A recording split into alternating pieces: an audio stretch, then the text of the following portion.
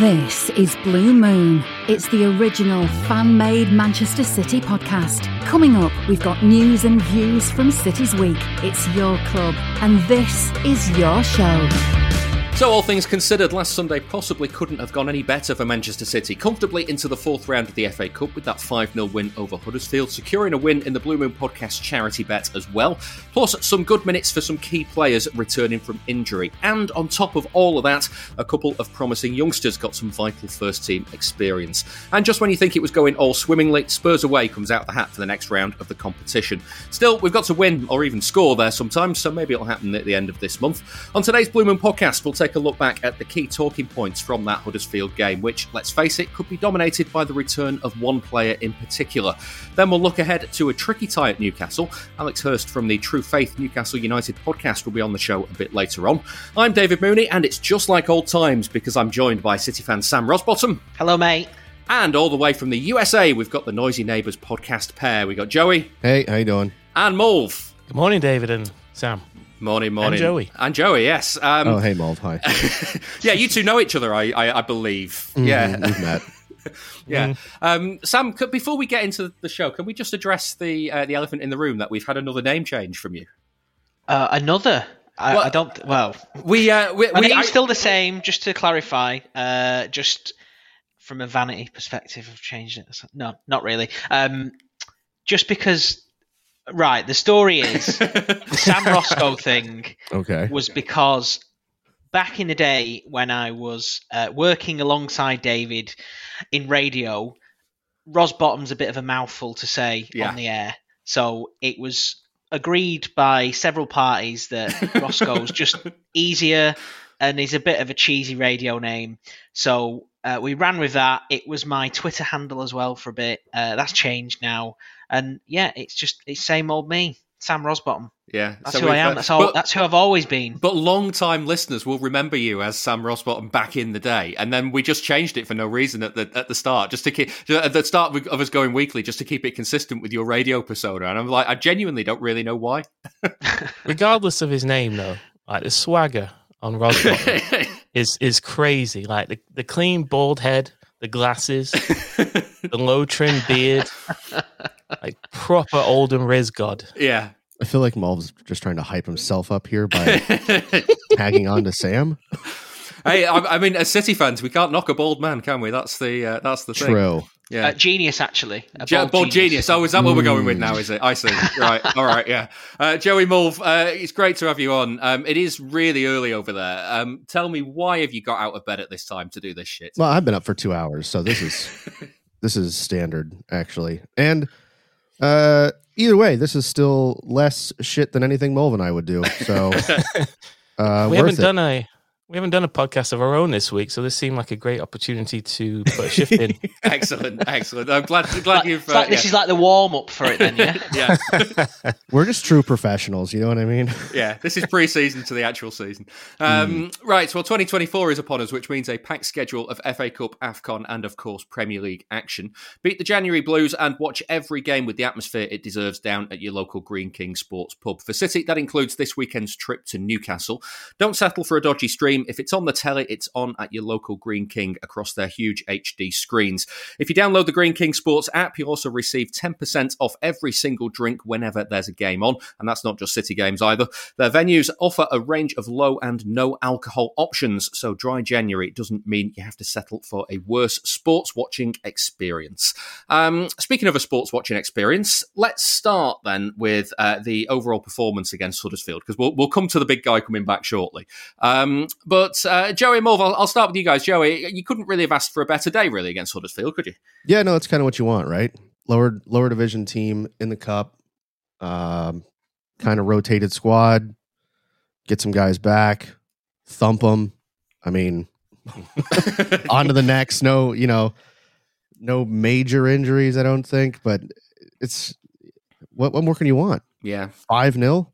Yeah, I mean, 6-0, 7-0. Could have gone further, couldn't we? True, 10. I guess I'm being nice, but yeah, 5-0 in the cup, and true, yeah, 6-1 maybe.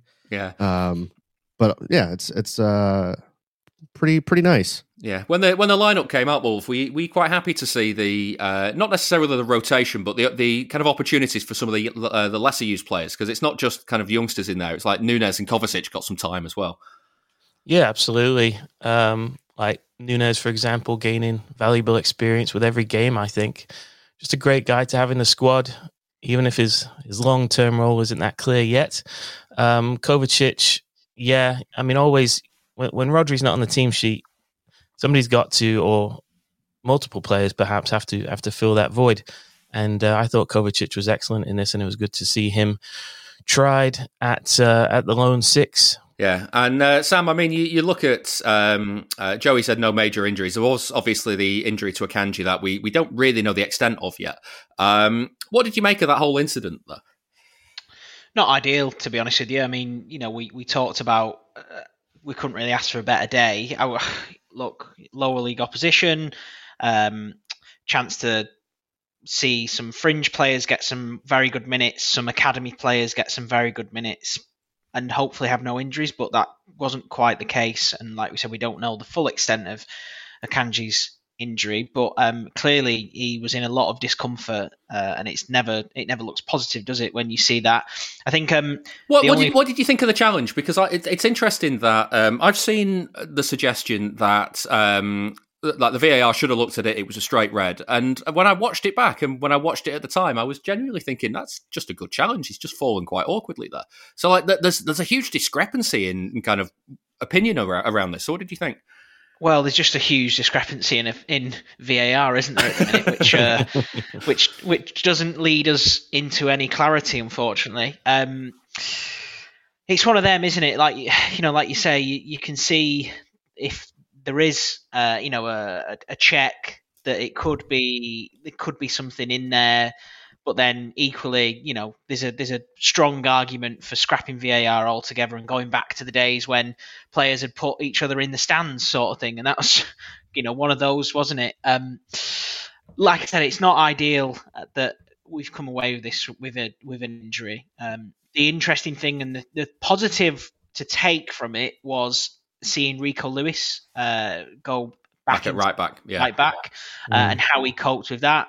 Admittedly, he wasn't playing against opposition that were going to test him massively, but it was good to see that Pep had the faith to put him at right back and trust him in that position, and that's certainly a positive in my eyes. Yeah, Joey Mulv, what were your thoughts on the challenge? Red card or fine challenge? I thought it was a nasty tackle, David. Yeah, looked to cause possibly multiple injuries to Akanji. He takes the foot out from him, so his groin's definitely in trouble there. The knee, I think, is what ultimately gets him out of the game, but also stomped on his foot as well. So there was multiple potential injuries there, and I'm keen to find out how he is. Yeah, Joey, I honestly thought he could have gone for the elbow on Lewis in the build up to it, but I thought I actually, when I saw the challenge, I thought it was fine. But maybe I'm the one that's not seeing things. Yeah, it's. Like you said, there's a lot leading up to that, right? So there's an elbow on Lewis, then, like Mulv said, couple bites at Akanji. So I don't know. He probably could have gotten something for one of those, but I don't understand what is and isn't a red card or a handball or offside or any of it right now. So there's no. I've kind of given up on trying to figure out what should have been and what wasn't and all that kind of stuff, because the guys that make the calls don't know, so how the hell would I? Yeah, and hey, we won 5-0, so let's not. True. Let's not dwell too much. Doku was back, Mulv. Not the big injury return. I know we will come on to him, but it's good to have a few more options, isn't it? Yeah, and I think we've really missed him, to be honest. I just think he's been brilliant since he got here, and a real surprise that he's had the immediate impact he's had. I saw him coming in as just a very raw talent. What I'd seen was just cameos in Belgium matches where he came on. He was just this sort of enigmatic, live wire that I thought would need some taming once he got to Manchester City. But quite the opposite of anything, really, isn't it? Yeah. In terms of if you compare him to Grealish, he does most of what Grealish does very well. Plus, he's got that extra bit of pace in him to go past the player. So I'm really excited to have him back and on the score sheet straight away. Brilliant. And he gave you a new dance move. Oh God, okay. What's this one now? The last one. I'm not up to date with the last one. What was it called? The griddy? Yeah. Mulv's got a sick griddy, dude. It's nuts. Nah. Less said about that. There's the title of this week's podcast. Mulv's got a sick griddy. Yeah. If you were going to have to bust out a dance move in celebration, Joey, what would it be? Oh, I wouldn't. I would. Usually, I'm on the floor during a match. Anyways, I'm just crouched, hiding behind a bar stool or something because I'm having a panic attack. So usually, it's just standing up, and I'm shocked, and I'm just looking for someone to hug. But I guess the worm at a pub is a it's a risky. That's a risky. It's a risky maneuver, isn't it? Yeah. That's great. Is that a promise? I don't know. I feel like you liquor me up enough, I might bust one out. Who knows? Sav, let's complete the set. What's your dance move in celebration? I know you're more of a Shearer, arm in the air, run off towards the corner flag guy, but come on, you got to bust out a dance move now you've scored. Well, to be honest with you, like you said, the Shearer hand in the air is my go-to because scoring goals isn't a surprise for me. But if we have played together, remember? I've seen you play. Yeah. Swagger. Yeah. Wow. I think to go along the swagger theme that Mulv has painted for me, I'll go with a moonwalk. Excellent. Yeah, you don't see many moonwalks in Premier League football, do you? That's not enough. Not enough. In fact, I'll go with a blue moonwalk. Oh, you've got too far. Far. Yeah. Okay. Too far. Mulv, obviously, we've ignored the elephant in the room of De Bruyne's return for the first 11 and a half minutes of the show, but we're here now. How did it feel when you saw him back on the touchline, ready to come on? Yeah, amazing. Just reminded of how lucky we are that we've had his best years and not to take him for granted. In a season that's going to be, it's going to require something to separate the cluster of teams at the top. Unveiling Kevin De Bruyne for the stretch run has got to strike fear in every rival fan base. Yeah, Klopp wasn't happy, was he? He said something about being that the entire league being nervous about it, but I think not in such polite language. Sam, were you surprised at how long Guardiola gave him in this game? Given he came on in the 57th minute, which for someone who's been out for 3, 4, 5 months injured, it's quite early. Yes. That was a little bit of an eyebrow raiser, to be honest with you. I think we all expected maybe 20 minutes max for him. I think that was certainly what we were saying when we were on the way to the game. It'd be great to see De Bruyne, but let's not go crazy. Let's just expect at least 20 minutes, if that. But I think when you look at, especially given how the season started for him, how there was concerns that he might not necessarily be fit, and then he starts against Burnley, and then he lasts 23 minutes, and you see, the stomach drops in every Man City fan when they see Kevin De Bruyne pull up early into a game, and it's, oh no, not again moment. And that, I think, lives with us, doesn't it? Whenever we go through these periods of Kevin De Bruyne coming back from injury, it's very much all the cotton wool in the world to wrap him around and just please be fit and get through this initial period of coming back, getting up to match fitness, because everybody knows what he is capable of and the levels that he is capable of. And not just that, not just him and his own personal performance, but the impact he has on the team, the Manchester City team, the players around him, the impact, for example, that he has with Erling Haaland is phenomenal, which we saw last season. And I think a lot of people are hoping, and to a certain extent expecting, that when Kevin De Bruyne is back and he is fit, that City will kick on into this entire different level, which we know they're capable of when a fully fit Kevin De Bruyne is there. And that's kind of where I think we're all looking at the table at the minute and going, yeah, it's tight, but City are there without Kevin De Bruyne and Haaland fully firing.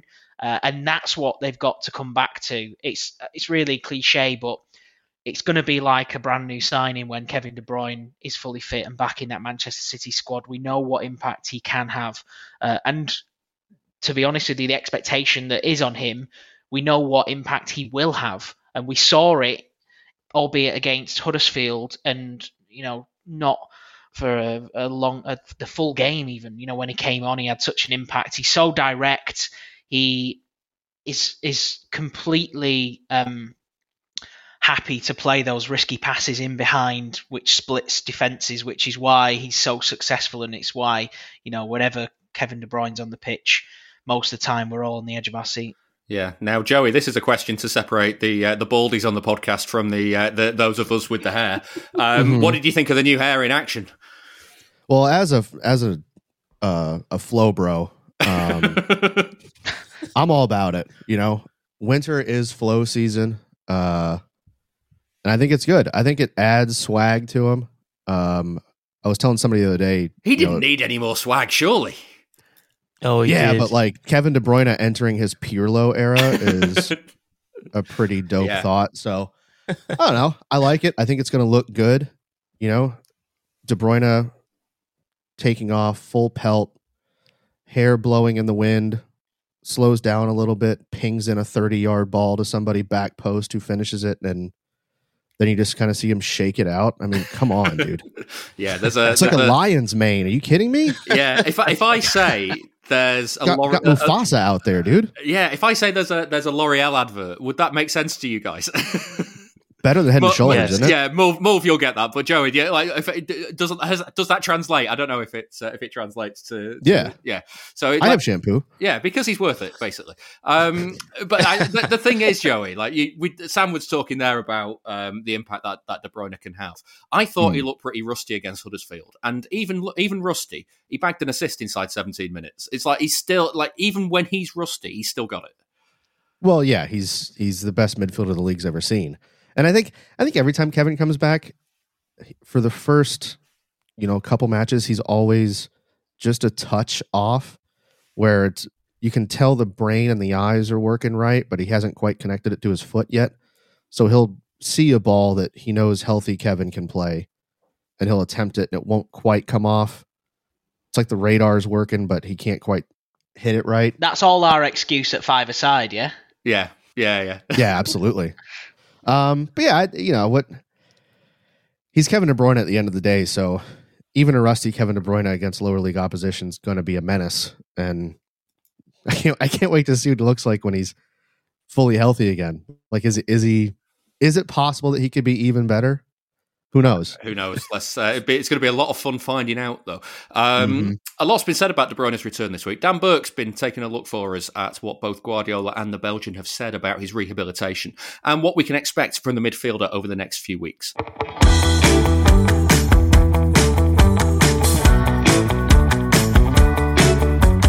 There was a rapturous round of applause when Kevin De Bruyne went for a jog down the sideline during City's 2-0 win over Sheffield United in December.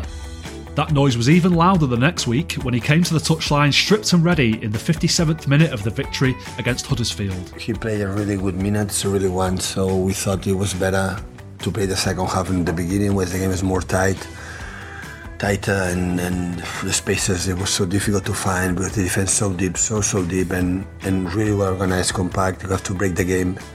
We did it, and second half is a little bit more spaces. That's what Pep Guardiola said after the game when asked about the Belgians' return. De Bruyne also gave his reaction to reporters in the mix zone. Happy to be back, and I felt good, so I'm pleased about that. I still know I'm nowhere near where I need to be, but it's a good continuation, I would say, from the process that I had the last few weeks. Obviously, the beginning is a big blow, but then after, I know I'm going to be out for basically 5 months, 4 months, whatever it is. So, after the first reaction, I actually thought by myself, I just need to work hard whenever I'm working, and then on the other hand, I could enjoy a little bit the things that I've not been able to do with my family, with my friends, and I took it that way. And in a way, maybe it was good to refresh a little bit, and I took it that way. It's been a long road for De Bruyne since his injury. Despite saying there that he's made the best of a bad situation, he admits he's been itching to get back. It's not like I needed it, but I took it as something that was a disadvantage as an advantage, I think. Obviously, when I reflect on my career, I think been playing 13, 14 years of football, and the last 10 years I've basically done non-stop with a short break. Maybe it was good for me to reset a little bit in a way and take care a little bit of myself, what is not really possible during the year, and I hoped I could work hard and come back in a good way, and I feel that I'm doing that. In his post-Huddersfield press conference, Guardiola was keen not to get too carried away with De Bruyne's return. It's fair to say that City haven't been at their best so far this season, but the manager doesn't think having De Bruyne back will be a magic bullet to their issues. Kevin helps to win games, so I'm not saying play better, I'm not saying that. We can play good, in terms of football-wise and everything, but win games, Kevin, Haaland, these guys win games. Kevin is not going to solve the problems that we have, he's not going to do big victories if we are not all together. Kevin helps us in his talent, but we need how today Ruben and Josko defend on the high line and many things that we are getting better, so we'll do it together. I don't want to I know he can handle the pressure, but I don't want to all the pressure in Kevin's shoulders because it's not fair. That's not to say he's not glad De Bruyne is back. Speaking ahead of the Huddersfield game, Guardiola explained what he wanted to see from the Belgian. Now I don't ask to Kevin to play his level. It's not to be calm and play good minutes and do the principles they have to do, and the rest will come. When you come back, you need time. It's not, okay, you play, it's the best Kevin. So have to be relaxed, enjoy the minutes he's going to play, try to win the games, help us to win the games. Kevin maybe in 20 minutes can help us more right now than 90 minutes. And after his body will dictate how much, minutes more can get. Guardiola also said that they're going to be really careful with the midfielder. It's a question of accumulate timing of training session. This is the most important thing than play 90 minutes and 80 minutes and 90 minutes. If we do that right now, he's going to get injured again. So has to be even his feeling, how he feels, how he recover for the big action, how he recover. So it's a long time. Didn't make a pre-season, 3 months. He's so fresh, he's so having crowd desire, but in the other point, you have to be careful. Just as the fans have missed having De Bruyne on the pitch, De Bruyne himself has missed it too. Guardiola says he might need to keep the midfielder's feet on the ground. What I'm concerned the most is the fact that try to avoid it, to be reincident in this injury. This is why to be careful for the minutes in the first, because enthusiasm in the first minute is, wow, I want to play and play today, but you have to be careful just on that. What Kevin needs, or every player for the long injuries, is accumulate weeks training sessions, weeks and weeks and weeks, and minutes, weeks and minutes. Not make a step backs. He can train 4, 5, 6 training sessions in a row, play minutes in a game, and after 4, 5 more training sessions, minutes again. One day 90 minutes, another day 50. And training good in Abu Dhabi, that is the best can happen right now from Kevin. After the game with Huddersfield, De Bruyne explained how he's found his recuperation over the last few months and how he was feeling after getting more than 30 minutes of first-team action. In the beginning, when I was training, sometimes I was getting tired, because not doing the stuff with the team. I'm pleased with the way it went, I feel good, the movements were good, I felt comfortable in what I was doing, and that was the only thing that I really was looking for. I know it's going to be moments I want to play every game, but I know in the back of my mind I need to take care of myself. Despite how keen he is to get back into the first team regularly, De Bruyne says he's being sensible with his expectations of how much he'll be involved at the moment. I think in a way it's good being January where we have so less games, so I don't expect myself, to be honest, playing too many games, and obviously next week is Newcastle, but it's a big game, so I'll expect to be back on the bench, and if they need me or they want to give me minutes, that will be the case. But then we've got another 2 weeks to do, so that's another 3-4 weeks of training, so that's a different momentum at that time, and we'll see how it is. De Bruyne's role for the rest of January might only be brief. But, as both he and Guardiola have said this week, it's important for his recovery that they take it slowly and that he builds up a run of training sessions alongside whatever game time he can get. It may be that the Belgian barely features against Newcastle this weekend, or against Tottenham in the FA Cup, but taking it slowly in the short term could pay off big time in the long run.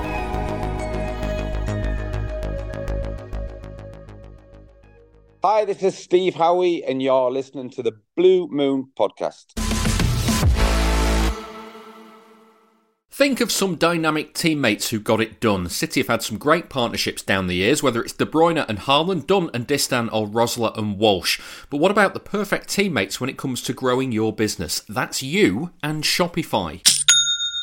Shopify is the global commerce platform that helps you sell at every stage of your business, from the launch your online shop stage to the first real-life store stage, all the way to the did we just hit 1 million orders stage. Shopify is there to help you grow. Whether you're auctioning autographed apparel or selling sleek skis, Shopify helps you sell everywhere. From their all-in-one e-commerce platform to their in-person POS system, wherever and whatever you're selling, Shopify has got you covered.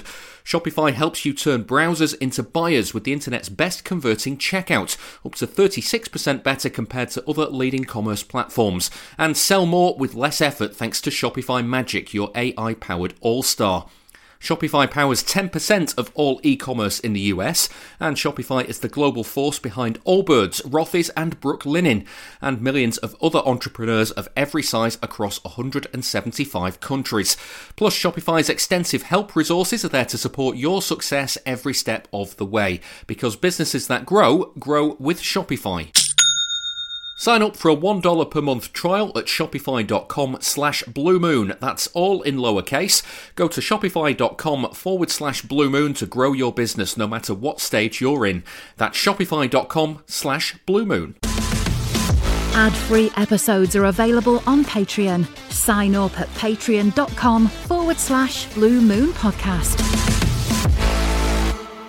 That was Dan Burke looking at what Guardiola and De Bruyne have said. Morv, when you hear them both speak, you can tell they're both being really cautious, can't you, about his reintroduction? The fact that, like he said, like it's not like the old days. You'll play half an hour, then 60 minutes, and then kind of back into the flow, 90 minutes. It'll be a case of he might not even get on the pitch against Newcastle. It just entirely depends on the game. Well, first of all, Dan Burke, amazing. Another OG on the show. Yeah. What an honour. Yeah, they're being cautious, and I think rightly so. Hamstring, most common injury, so it needs strengthening over time, and in specific circumstances, I think that's why I think Huddersfield was a good choice to avoid re-aggravating it. You know, you don't want him probably in the highest pressure games, where he might stretch it again, because you're looking at 4 to 6 weeks, even with a healthy hamstring that gets pulled. So. Yeah, I think rightly so. They're being cautious with him. He'll definitely be managed, David, because there's actually plenty of great options in that position centrally behind the striker. So no need to rush it. You've got Phil Foden, who's playing out of his skin at the moment in that role. Alvarez has been an excellent deputy while KDB's been out in that role. Obviously, Bernardo, Kovacic, Nunez, Rico Lewis can all play there, so why not manage it? And yeah. Sam, have you ever done your hamstring? I've got a feeling you were there when I did mine, and it wasn't a pretty sight. Yeah, hamstrings aren't great for me either, to be honest with you. I mean, look, having Kevin De Bruyne back is wonderful. Rightly so. It isn't like the old days. He's 32 now. And it pains me to say this, but when we look at other City legends of recent times that have had a similar impact on the club and on the trophy haul that Kevin De Bruyne has had, you look at the likes of David Silva, Yaya Toure, they were both 34 when they left City. So I don't want to be that guy. I want to, You are being that guy, though. I want to say Kevin De Bruyne infinity, but we have to be realistic and say we're entering the golden era for Kevin De Bruyne, and we have to enjoy every minute that he's on the pitch for and the impact that he has. We have to really cherish these moments, because if you look at the trend, it could be suggested that 2-3 more seasons at City for him. Okay, yeah, I had not even thought of that, and so thank you for bringing the mood down on the great Kevin De Bruyne is back show. Oh boy, he's back, but for how long? Yeah. Joey, it's Mulv mentioned Phil Foden playing well, and Guardiola's kind of been talking about this recently because the question has been around whether you can kind of force De Bruyne and Foden into the team centrally together, or whether Foden's going to end up shunted back out to the wing. This is what Guardiola said this week. So on Friday, ahead of the Huddersfield game, he said this: Phil is playing lately unbelievable in that positions, in the threads, and he feels comfortable. And in certain games, of course, he can play both together in that position, in the pockets, in the middle, close to the box. In certain other games, for the stability, maybe not. And then on Sunday, he expanded on it when he said this. Always I am a big fan for the talent. Why the talent cannot join together, cannot be together? I don't have an argument. When I arrive in Barcelona, the people say, no, Xavi, Iniesta, Busquets cannot play together. Why not? Why not? If they are good, they are intelligent, smart. But in the same time, for our structure, the 4-4-2, we have to change something. But it's really, really important when we have to break games or in the second half, put a lot of talent there in the central position. It's really, really important. I don't know about you, but it feels like he's teasing a little bit there because I don't know how much we will see them both together in the centre. Well, yeah, I think kind of the key to that is he mentioned a 4-4-2, right? I think if we think about De Bruyne and Phil both in midfield, it's a 4-3-3 or it's that box midfield that we were doing last season. 4-4-2 would lead you to believe that it would be Rodri and De Bruyne in the middle and then somebody up front with Alvarez or Haaland, right? Or it would be Alvarez and Haaland. But we've also seen him use kind of a false second striker type thing where De Bruyne has been up there. Foden's been there a little bit. I think if he leans more into the why can't Xavi, Iniesta, and Busquets play together, then yeah, it is a tease. Because we've said on our show, I have at least, I'm a big fan of a little bit of chaos in the side, and I don't think that. I think that's the last thing Guardiola wants, isn't it? Yeah, exactly. Well, that's the issue, you know. I don't think that there's many clubs in the league that could deal with a midfield three of Rodri, De Bruyne, and Foden, but I don't know that Pep wants to relinquish that much control. But I think against, low block sides or something like that, I think that's got to be the move, right? Because De Bruyne operates better when he's a little bit deeper anyways. So if you had Rodri and De Bruyne a little bit deeper and Foden ahead of them behind whoever the striker is, why not? Yeah. I mean, no one can deal with him. He does a lot of what David Silva used to do in that he finds space that shouldn't exist. So lean into it, try it out a few times, see what happens. I'd rather us adjust the wings or adjust what we do with the fullback positions than mess around with the midfield too much, because I think we have a rare opportunity here to put three of the best players on the planet on the pitch at the same time in important and dangerous positions. So, why not give it a go? Yeah, let's just see what happens. I'm so much of my watching football life is just spent going, well, I wonder what would happen if we just did this, and then just kind of see what happens. Joey, I must admit, I love your there was a little subtle nod there as well into I like De Bruyne a little bit deeper. You are literally just trying to turn him into Pirlo, aren't you, in the twilight of his career? Look, Pirlo deep, De Bruyne deep, those guys, you know what I mean? So. You gotta let him go, and who doesn't love a 30 or 40 yard ball from De Bruyne that rips apart an entire team and ends up on the foot of Grealish or Doku or Alvarez or Haaland, So I think it just works. I think when De Bruyne was at his best, he was a little bit deeper and not up kind of in the hole right behind the striker. So I think you let that go. Foden's a little more mobile and more dynamic, and I just think it would work better. Yeah. Plus, Pirlo, De Bruyne, What's the difference, flow. Really? Yeah. I mean, yeah, same guy. Yeah, I'm interested to know because the censor on that swear word then wasn't done by me. You did that yourself. Is that just something that follows you around? Can you not swear in life? Does it just happen where you where every time you try and get a swear out, you get bleeped? Mulv had a regulator put on me because I tend to use the word as a comma. So he had one installed last summer, and it works pretty good. Yeah. It's like a shot collar. Yeah. Sam, what do you make of what he says there? I don't know if it sounds a bit like this to you, but it kind of reminded me of last season of everybody just assuming that you drop Haaland into City's team and everything will go fine. Whereas actually there's a process to working out how to do it and how to get him involved. And there's probably a way to get De Bruyne and Foden in the team centrally together, but it's now down to Guardiola to work through the process to find it. Yeah, I think it's what he's saying is it's horses for courses, basically.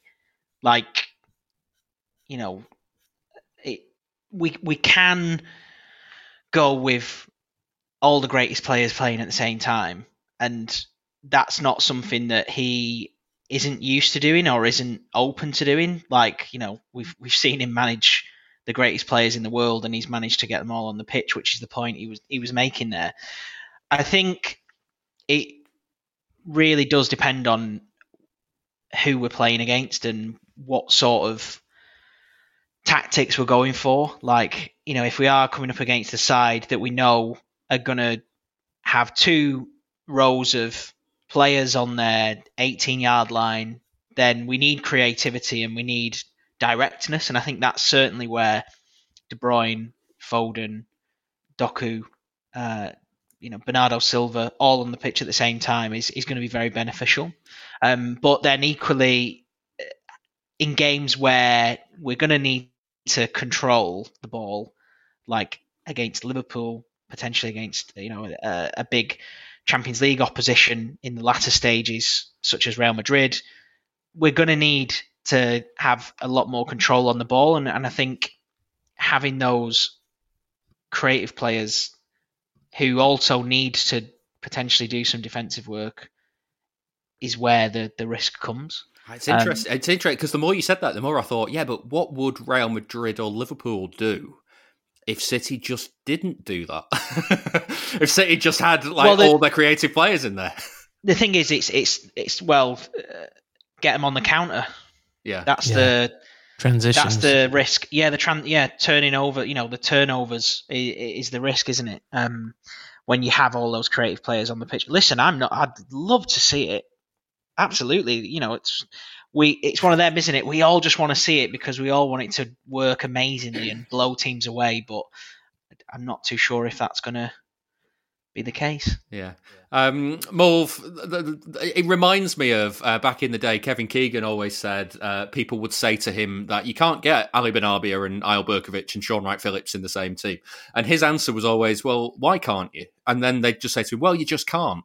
And I'm wondering if this is just the kind of 2024 version of that. Why can't you put De Bruyne and Foden in the team? Well, you can't. Well, surely you can. Yeah. No, it's just like that. It's just about having a balance of qualities that provide enough creativity and defensive awareness. Like the use of John Stones last season and the switch to all centre-backs across the back where defending was the first priority, that allows you more risk-taking up front. I think a lot of that has to do with the arrival of Erling Haaland. It's just about shifting maybe what's behind them and just allow the creative players to take risks because going the other way in transitions, you've got it controlled. I just had a flashback to my Football Manager 1999-2000. Quick word to finish with on the youngsters that came in. Joe, it's good to see Micah Hamilton get back onto the pitch. Jacob Wright as well. Didn't know his name before the game. Then he's on the pitch. Who knew that was going to happen? Yeah, I mean, kind of. I'm in the same boat. You know, I didn't know. I don't keep up with the EDS as much as I used to. So, I wasn't sure who that was, but good to see him on. Micah Hamilton is I don't know. He's a confusing one, right? Because after the Red Star game, I was pretty convinced that was the only match he was ever going to play for us. Oh, one of them. Not because he wasn't good, just because that is how it goes sometimes. You know, somebody will come in with like 15 million, and City will go, yeah, of course we can't turn that down. Yeah, have them buy.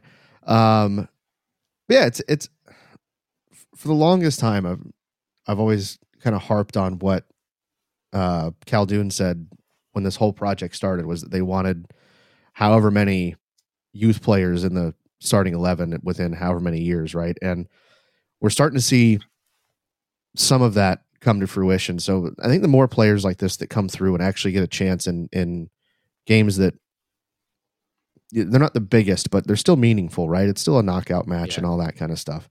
I think the more that happens, the better. The more Pep leans into using some of the younger players, it's better for us, because I don't know. I think we all want to root for some of the kids that have come through the academy to make it to the first team, right? And you've seen it with Phil and Rico and now Oscar Bob, and just the more players that have that opportunity, and the more that we can, even if it's just fantasy, right? The more that as fans we can look at it and be like, well, imagine 5 years from now we've got this guy, and this guy in there.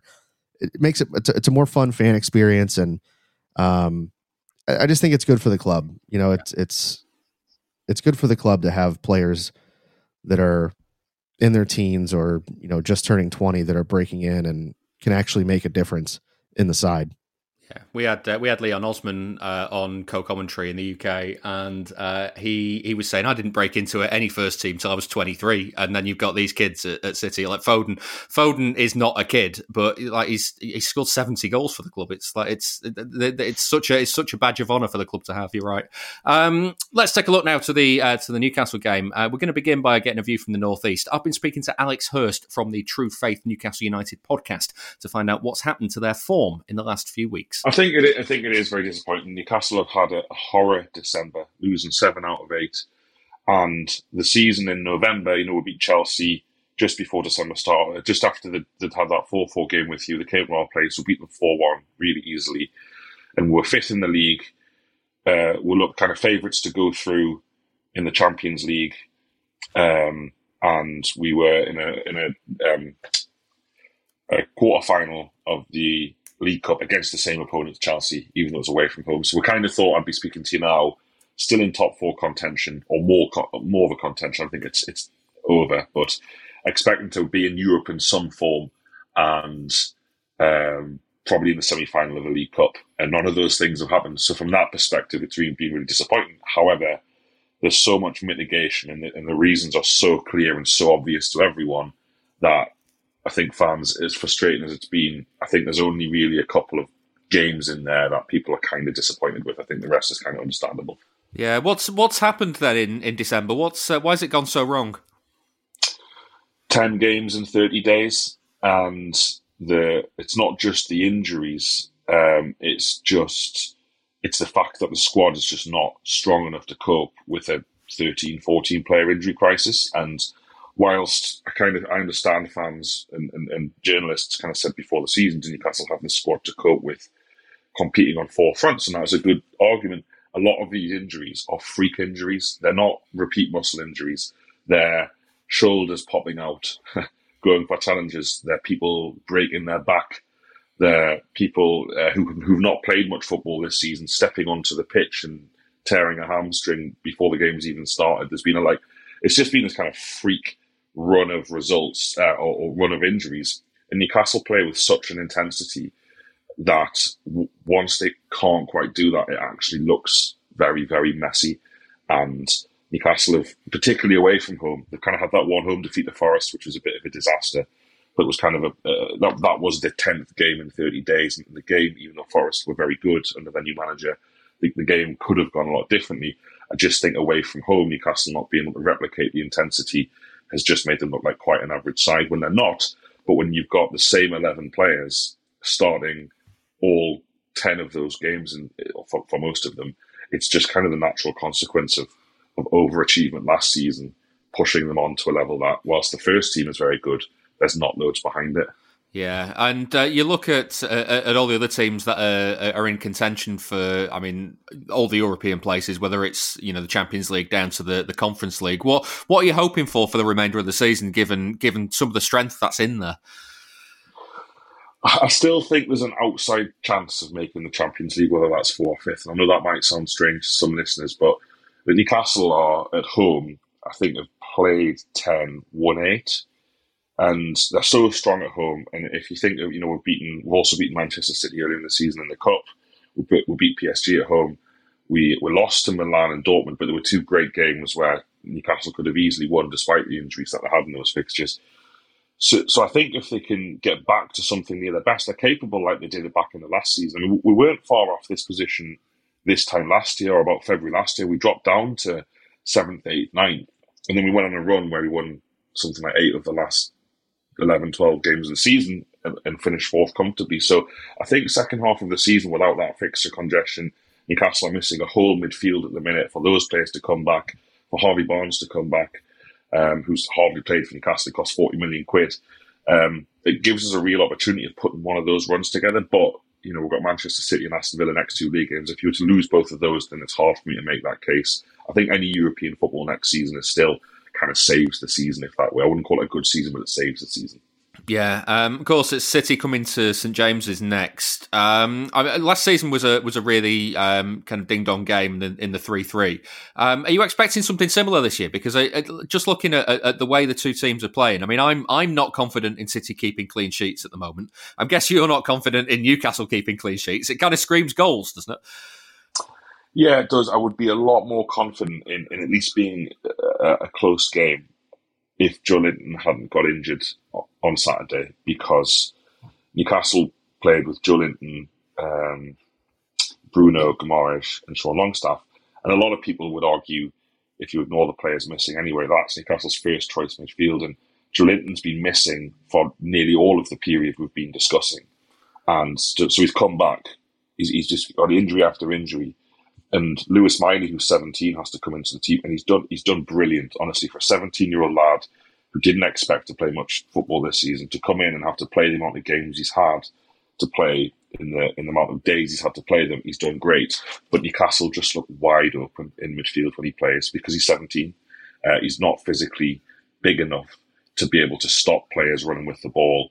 He gets drawn to the ball a lot, and it just puts real pressure on Guimaraes and Longstaff to do even more running. So that if Joelinton was fit for this, I'd be kind of confident that Newcastle could probably win the game, or possibly win the game anyway. And it could be, like you say, one of the games that we enjoyed last season so much, the 3-3 game, which could have been like 8-8.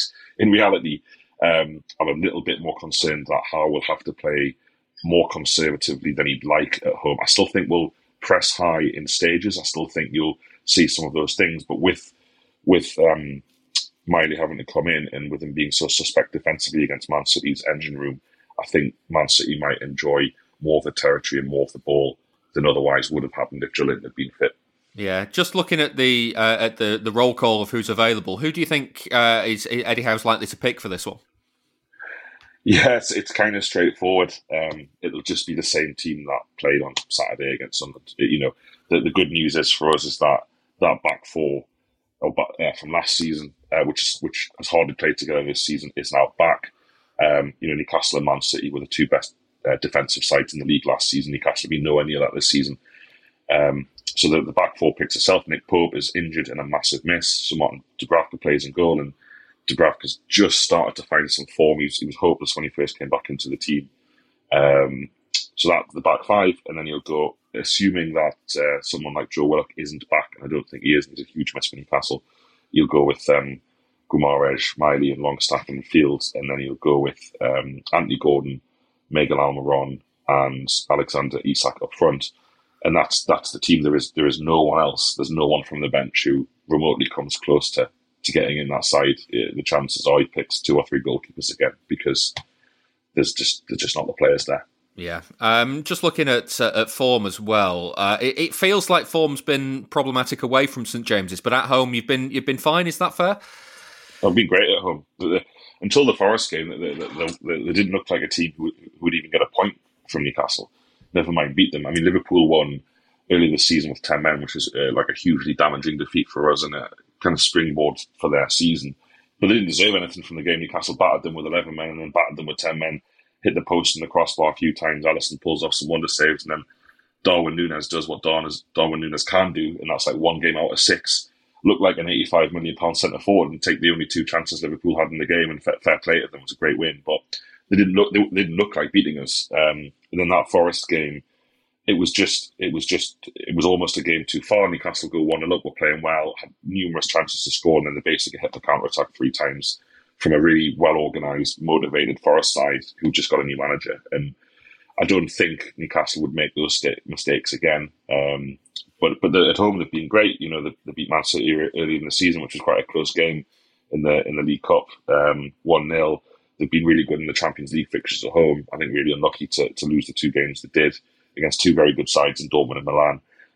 So yeah, like they are a different prospect at home, and I think that it'll be a tough game for Manchester City purely because it's at St James's Park.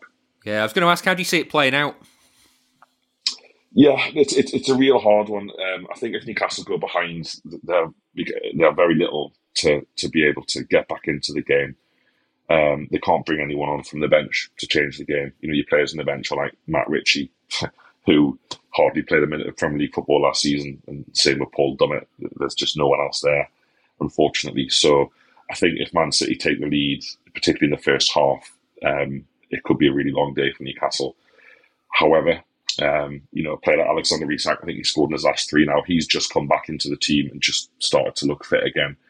He scored earlier against City this season at St James's. He's world-class centre forward. I still don't really understand, even though Newcastle are good now, or good last season, how they managed to get him for 60-65 million when you think of what good strikers go for these days. So Newcastle have got a chance. I probably think Manchester City will have too much. I think Manchester City having options from the bench the later the game goes on will work in their favour. The only thing I'm kind of clinging on to, who played Arsenal at St James's when they weren't beaten in November, and we were just starting this injury crisis, and Newcastle kind of just managed the game quite well.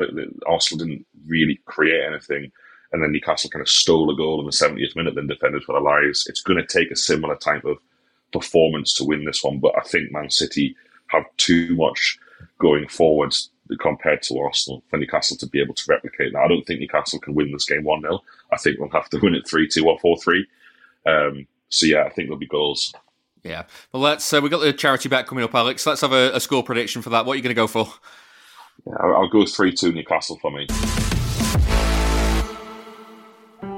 You see stats pop up all the time about clubs and players, and you want to know that exact thing about City.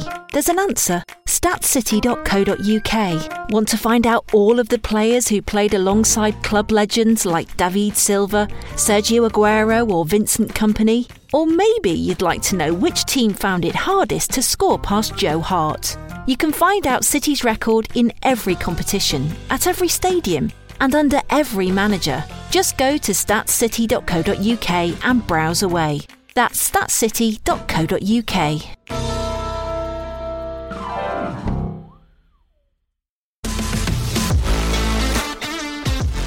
This is the Blue Moon Podcast, and we're very sorry about that. That was Alex Hurst from the True Faith podcast. Mulv, we talked extensively about De Bruyne earlier. He's expecting to be back on the bench against Newcastle. What would you like to see from City in terms of their shape and their attack for this game? We need to ride the Foden wave, David. Yeah. We need to make him the focal point of the attack. You asked specifically about how to attack Newcastle. Yeah. Lean into him and his form at the moment. He's playing probably his best ever form, and there's a big debate out there about I think it's Foden versus Saka is the main one, which the naysayers about Foden will tell you that he's not a first team player always for City. Like he sits on the bench a lot, and they rate Saka higher, but it's not Foden's fault. He's his best position is shared by Kevin De Bruyne, probably the best at it in the world. So it's great to see him come in that role and have the massive impact he's had. Yeah.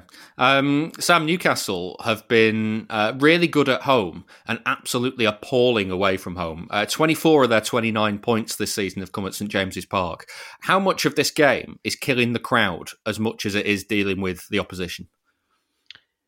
Yeah, I think so. I think that's certainly the case at St James's Park. We know how passionate the fans are in Newcastle for their team. To put that into context, their home record this season, only Aston Villa and Liverpool have won more at home in terms of points in the Premier League this season.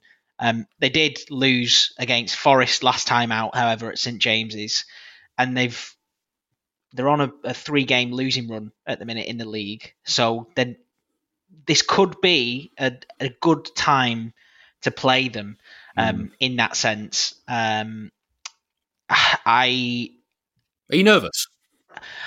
Not nervous. I'm more excited, to be honest with you, because the game last season at St James's Park was, it was a entertaining one, wasn't it? And in the end, City just couldn't get the best of Newcastle. But I think the way both teams are playing at the minute, I think City can go there and be confident of getting the job done. Yeah. Joey, just to put any listeners' minds at ease, Sam's talking there about Newcastle having such a good home record. City have got the best away record in the league. Yeah. So I'm not too concerned about it.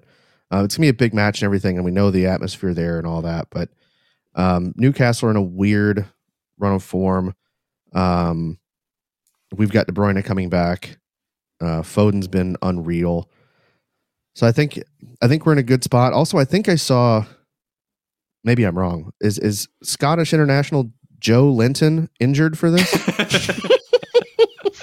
He is. Yeah, so that's a big plus. He's one of the main guys in their midfield. So if we don't have to deal with the Scot in there, then I think we're in good shape. I'd have thought Joe Linton sounds more like he took kind of like he had a middling run score rate for Australia in like the 80s. True. Yeah, I wouldn't have gone Scottish, but I mean, maybe he does sound Scottish. Who knows? Is he not Scottish? I don't think he's Scottish. No, I need to double check that. But yeah, I don't think he is. Mulv, obviously the 3-3 has been brought up a couple of times already. City just could not control that game. They've struggled to control games this season. Does that impact this one, do you think? Because I don't know if Eddie Howe would just look at it and go, well, let's try and just make it a bit more chaotic. City struggle in those games. So my memory's generally awful, but I remember the 3-3 very well. It was Pep's trying to play Kyle Walker in the John Stones role to no effect, and that Saint-Maximin just ran wild on us that day. It was also, I just watched the highlights back. It's also the game where Kevin De Bruyne played this ridiculous through ball into Bernardo Silva, who had a tidy finish to make it 3-3. He had to be offside, and then when you watched it was like, oh, he wasn't offside. How has he done that? That's classic Kevin De Bruyne there. Anyway, no, I think I'm not too nervous, David. I think we're slowly been getting back to our best in terms of control, especially Rodri and his total commitment to flawless football. Plus, Foden refuses to give the ball away in central areas ever since the Crystal Palace game. So, yeah, I'm quite optimistic about our chances of controlling this one.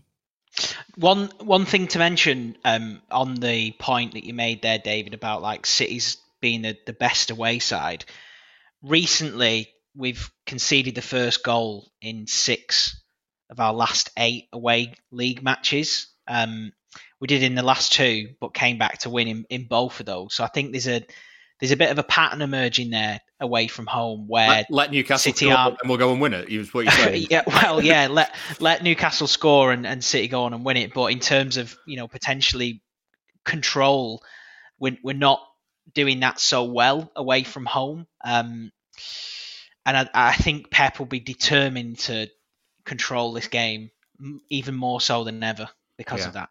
Yeah, I'm wondering, Joey, if it might be a case of City just might not get much time in possession, even in deep areas, because Newcastle play high, they play really intensively. And I just wonder if it's a case of Guardiola saying to them, before the game, look, you're just going to have to be brave on the ball. Yeah, either that or I wouldn't hate, if they are going to press really high and intense for large portions of the match, I wouldn't hate if we did what we did against Arsenal last season and just say, screw it, go along. Yeah. There was the match against Arsenal last year where they, I'm just trying to appeal to the British audience for once.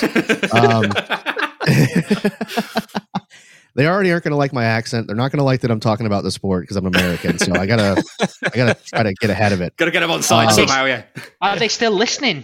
No, there's no chance, brother. There's no chance. Mate, it's us. They've never been listening. Up to big man on me head, son. Like, just do some of that. But we against Arsenal last season, they were pressing really high, particularly Odegaard. We'd kind of bait him into pressing, and then we would just went over the top, and it worked pretty well. And I wouldn't hate doing that against Newcastle, at least a little bit, just to kind of break up what they do, right? If it breaks up the press a little bit and they back off a little, it might give us more time on the ball in the long run. So I think switching it up and varying how we attack would probably be a good move just to keep them on their toes. Yeah, catch them unaware. I always wonder what would happen if, teams that set up against City to play out of possession and expect not to have the ball. If City just went, you have it, just see what happens. Oh, I'm the same. A little tip for you, Joey, if you wanted to get the British listeners on board, and specifically the Man City fans, you should have just said, get the ball and give it to Gordon. What else do you need to say? Give it bloody Gordon.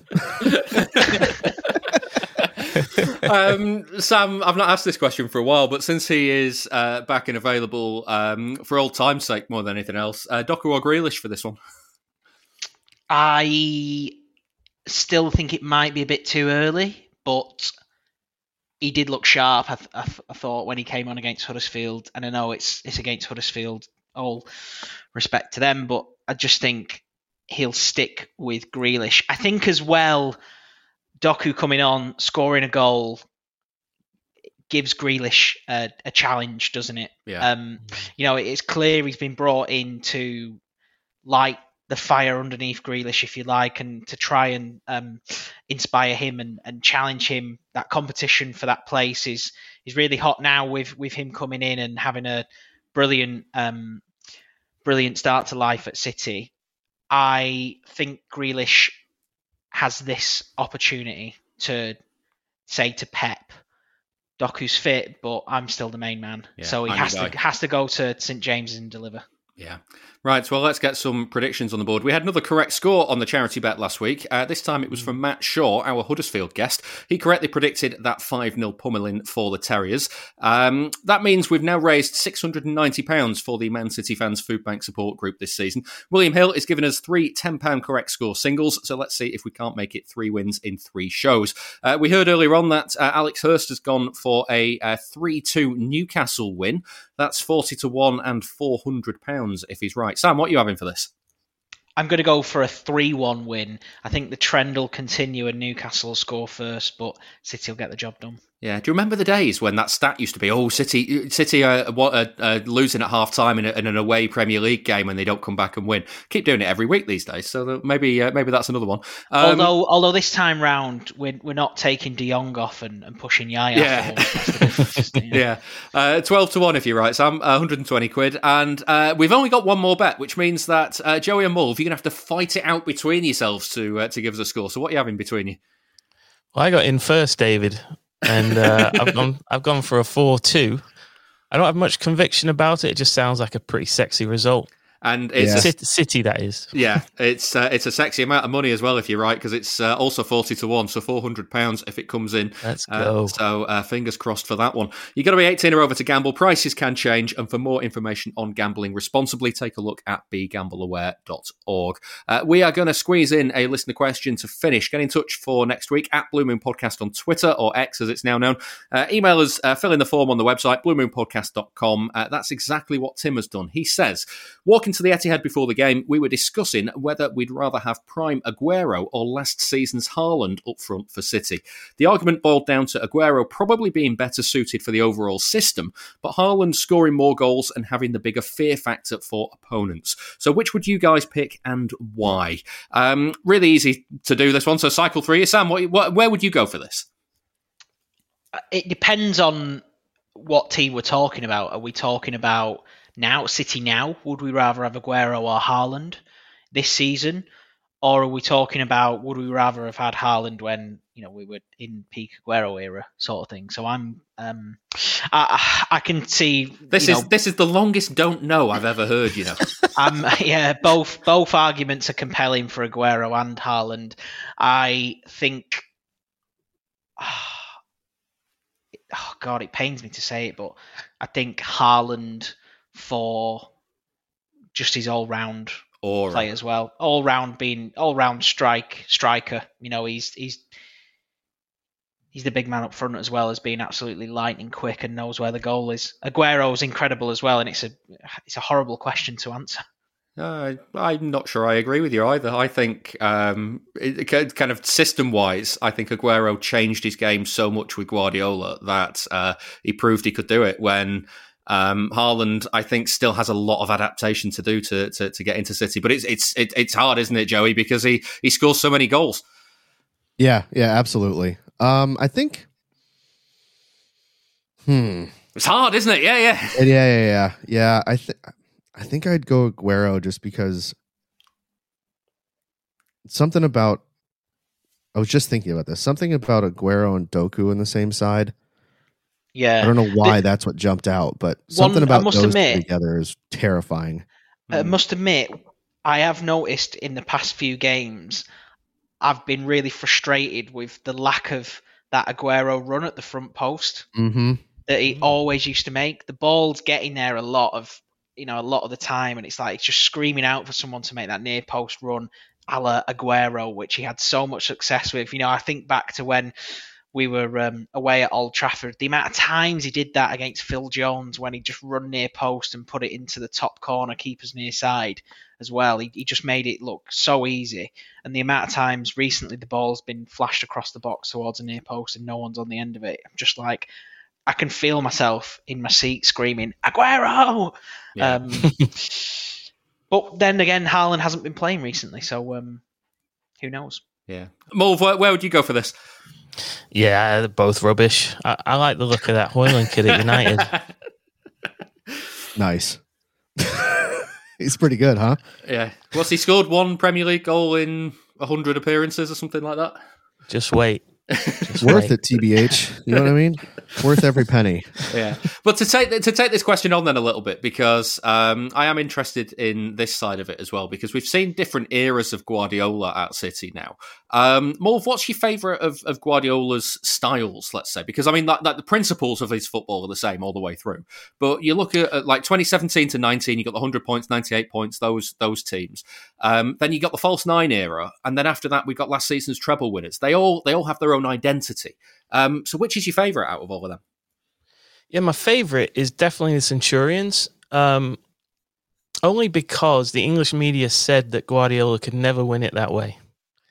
And not only did he win it that way, he did it in record-breaking fashion. And that way meaning, free-flowing pet ball without commitment to tackles.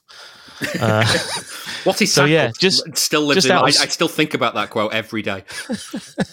So yeah, just out of sort of spite and sticking it to the English media, I'm most happy with the Centurions. Yeah, Joey, where would you go for this? Because obviously the Centurions had a style that I think a lot of people hark back to now and would like to see more of, but I don't know if it's possible anymore.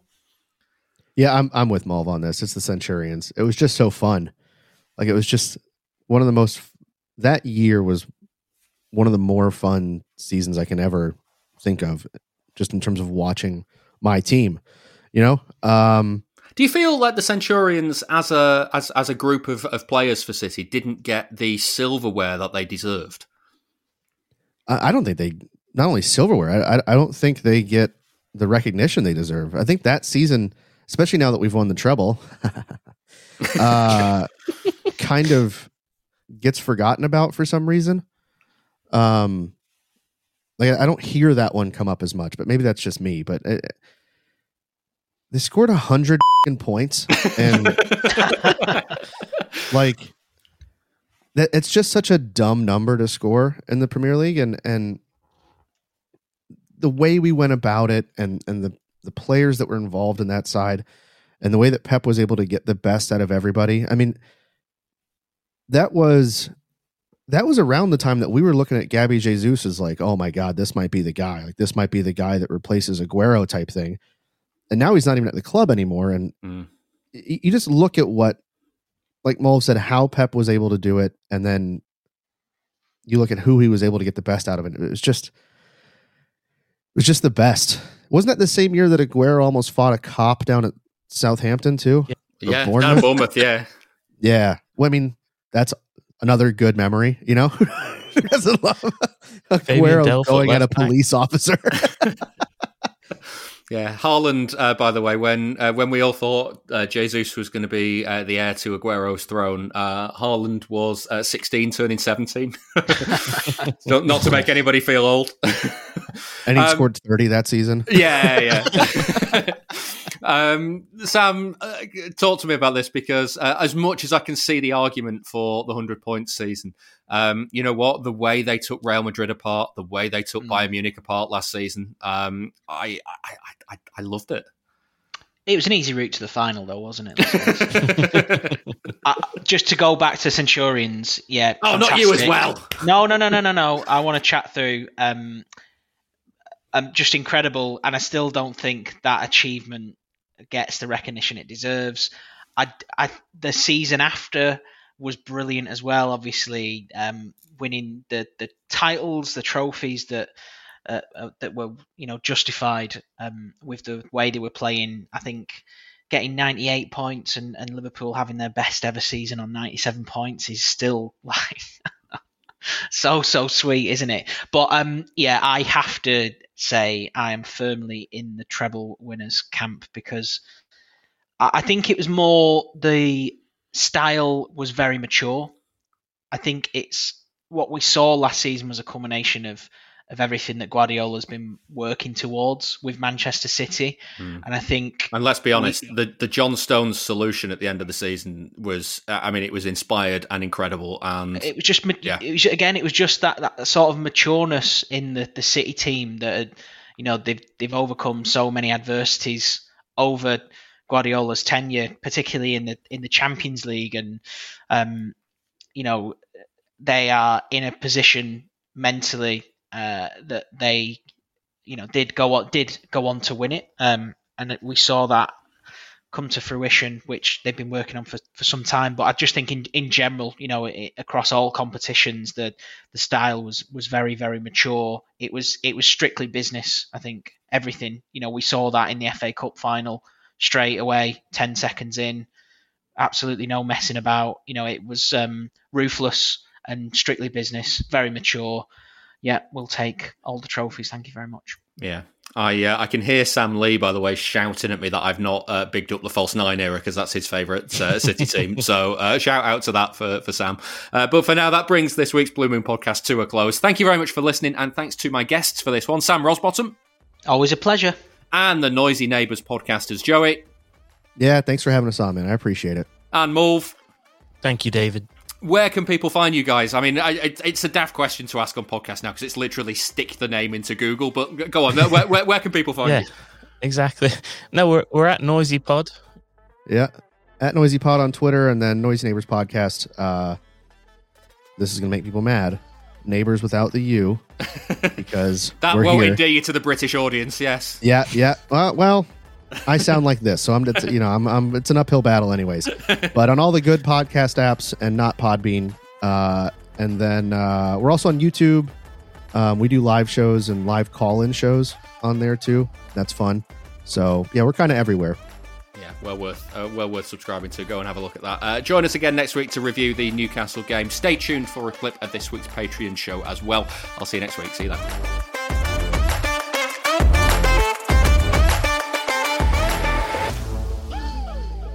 That was the Blue Moon podcast.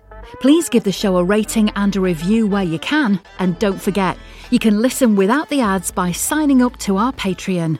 You'll also get an extra episode each Monday. Here's a clip of this week's. Was it potentially a double save as well? Or well, he tipped it onto the bar. And then Gus Poyet's heading it into the empty net, and at the moment where Poyet makes connection with the ball, Arison's still not in the frame of the picture, and then he's suddenly out of nowhere dives on it. Are we? And presumably we were still. Were we still 3-0 down at that point, and that's basically started the comeback at all? It might have been 3-1. Certainly, it would have made it 4 something, and whether that was 4-1 or 4-0, it gets to the point where you're like, well, okay, you've just killed the game. You've killed the momentum that City were building. I think the thing as well. I think Gus Poyet came on for someone else as well. So he'd come on and he'd had a relatively good game as well. And I just couldn't see us coming back from it at all. I just couldn't see any way that it was gonna be any different than us going out of a competition yet again in unceremonious circumstances.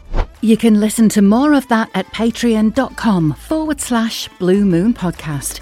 And join us again next time for another episode.